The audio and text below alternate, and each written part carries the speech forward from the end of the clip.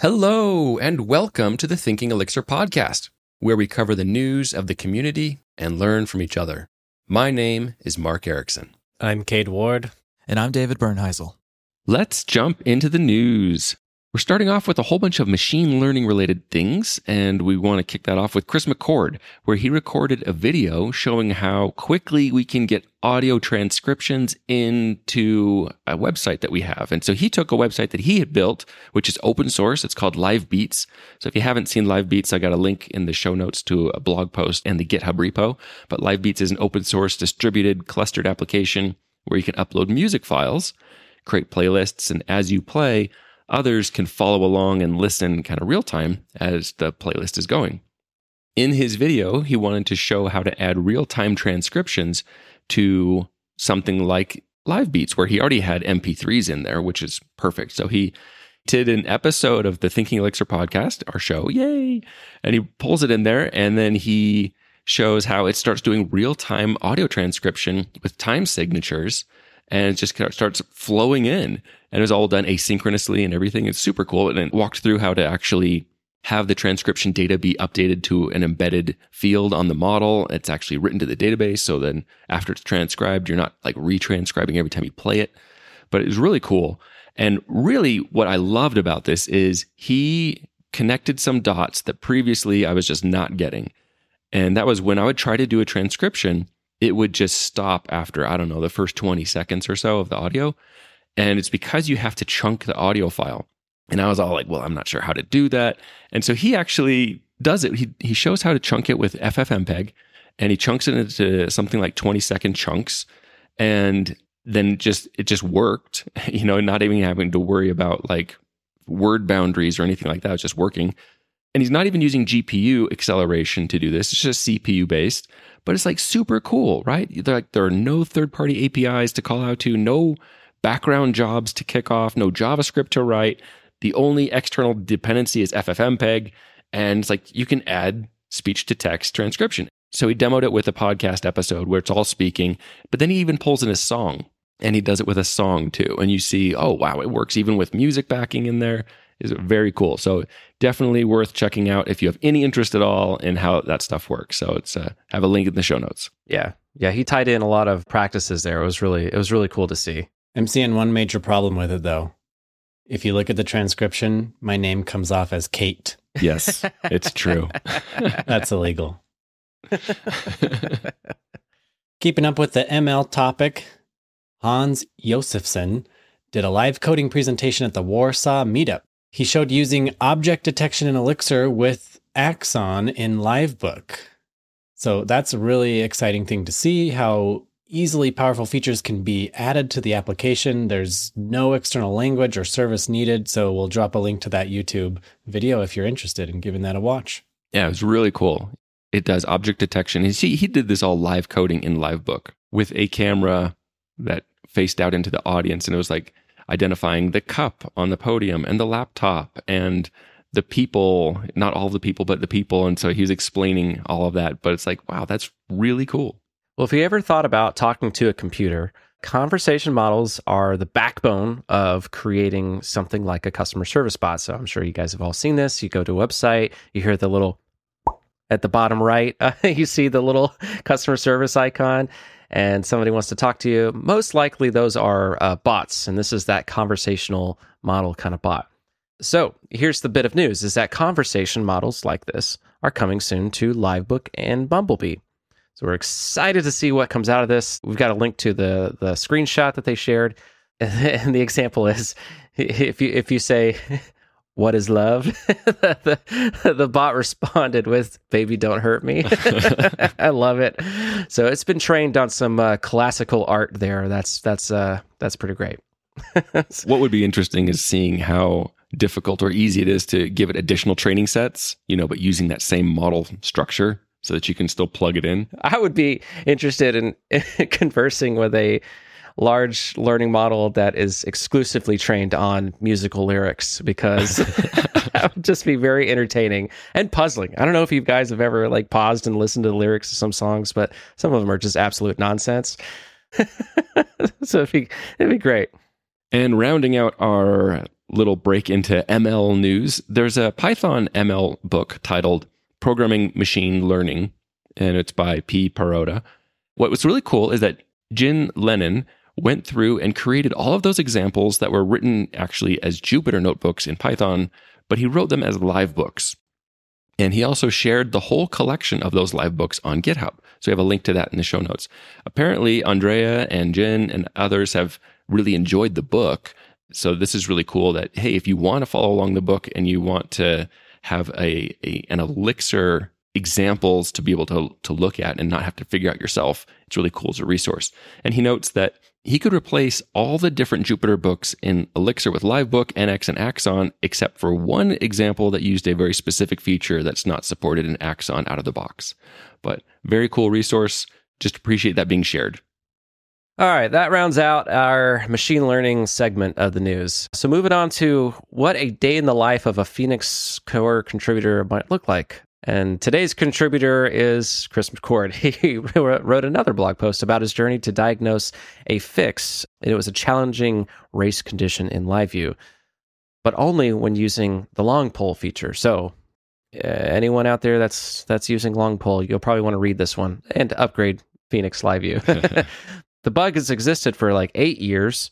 It's an interesting read to give you an insight of what being an open source maintainer is like, what it's like to go deep inside of Phoenix.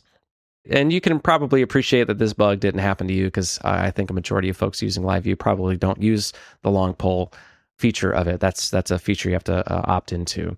The short version of the article is that they couldn't guarantee, the way that it was made at first, they couldn't guarantee the order of messages being passed back to the backend. And so some things came in out of order. That doesn't bode well. So this was Chris describing finding that bug and not so much implementing a fix, but the fix is that now there is going to be on the JavaScript side a queue to send messages to the backend so that way order can be guaranteed. All a wonderful read. You should go check it out. Fly.io. It's a great place to run Elixir apps. With many global regions, a private network that makes it easy to cluster your app, and a powerful CLI, it's something you should really try out. Experience it for yourself at fly.io. Well, next up, you've probably heard of all the fun Docker drama that has been unfolding lately. You might have heard that they've changed their policy and they've given certain individuals as little as 30 days to get lost and move to somewhere else or pay up. We still don't know everything that's going to happen here, but we just wanted to mention that the Hex team said, and I quote, "The Elixir and Erlang Docker images the Hex team provides are not affected by the upcoming free team changes that Docker is making and will continue working after April 13th, end quote. So that's good news. Nothing's going to happen there. Haven't heard anything from Livebook at the time of this recording, but hopefully everything will be fine there too. Yeah, and I think the biggest bungle with this whole drama is just that the messaging was really bad. So I also have a link to the latest Docker blog post dated March 16th, where they say, gosh, we apologize. We did a really terrible job of announcing this because it just caused so much confusion. By the time you hear this, there'll be more information, more clarity. So we don't want to get too much into the detail and the weeds. I know that for a lot of teams, a lot of individuals, you're using a lot of stuff that's not even Elixir. You've got a lot of other projects you're pulling in with Docker. So it may be impacting you in other ways. But we'll just let you know if there's anything else that we figure out and comes out over time, that we'll be sure to share that. It'll have an impact on home lab kind of users as well, anyone that's using Docker images on their home lab. The age-old battle of doing a lot of hosting and bandwidth sharing and all that kind of stuff with open source maintainers, folks that generally don't have, corporate backing. Like, stuff costs money, so it's got to come somewhere. So they had to make some hard decisions here. And we'll see how it rolls out. Well, you can understand where some of the motivation comes from, right? Because Docker's been hosting terabytes of images with Docker Hub, not making any money on most of that, or at least a large chunk of it, it seems. I think on April 12th, I'm just going to log in and update all my stuff, all my Unraid images, and just hope for the best after that. Yeah, there you go. And next up, Andrea Leopardi added a minor feature to Elixir that lets us add the since metadata attribute to a module And what that does is adding to the module, propagate it automatically down to all of the functions, types, and callbacks defined in the module. So really, it's a minor quality of life improvement, but it's really intended for library authors. But I just wanted to say, I love that little since metadata that gets added because it gets generated into the docs. And lots of times I'll be working and I'm looking in the docs, and because we have excellent docs and hex docs, right? They're awesome. And I'm looking at the docs and I'm reading something. It's like, oh, I didn't even know about this function. This is really cool.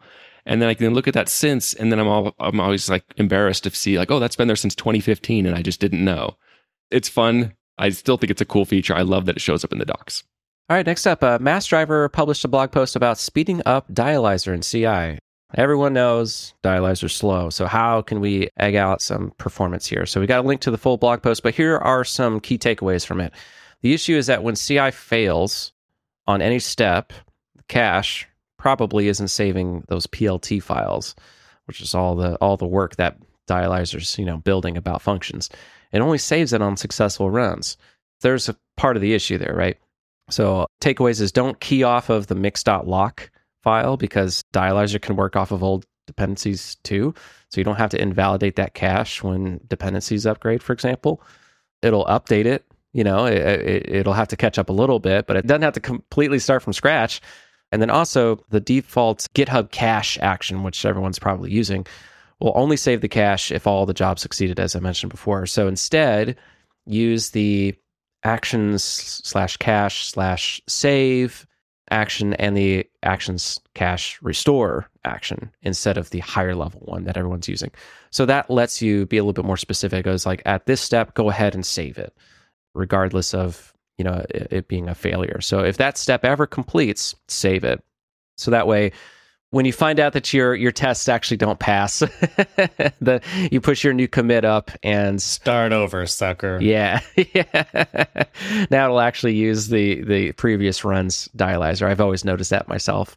Every branch that I open seems like has to do the whole Dialyzer thing again, and then bug after bug after bug, and then finally I get a good clean run.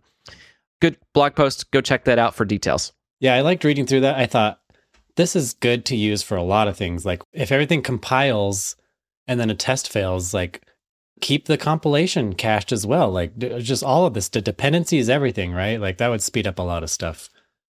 So moving on, Credo got a big update, 1.7.0. A couple of highlights here. There's a few things. We won't read them all out though. Now you can run on multiple files, which helps you enable workflows like only checking files that changed since the last commit. They're supporting the serif format now, which I had no idea what that was. So I looked it up, and static analysis results interchange format seems important, but enables better compatibility with GitHub CI workflows. Then there's some other improvements like the module doc check will ignore Phoenix views and live views. There's a, missed metadata key in logger config. These are really hard to read. They're so long. Never seen a module so long. It warns you if your log in a metadata key is not being logged, which, that's got me before. Anyways, if you've generated your Credo config, now would be a good time to upgrade and regenerate that config. It's a cool library. Well, that's everything for today. Thank you for listening. We hope you'll join us next time on Thinking Elixir.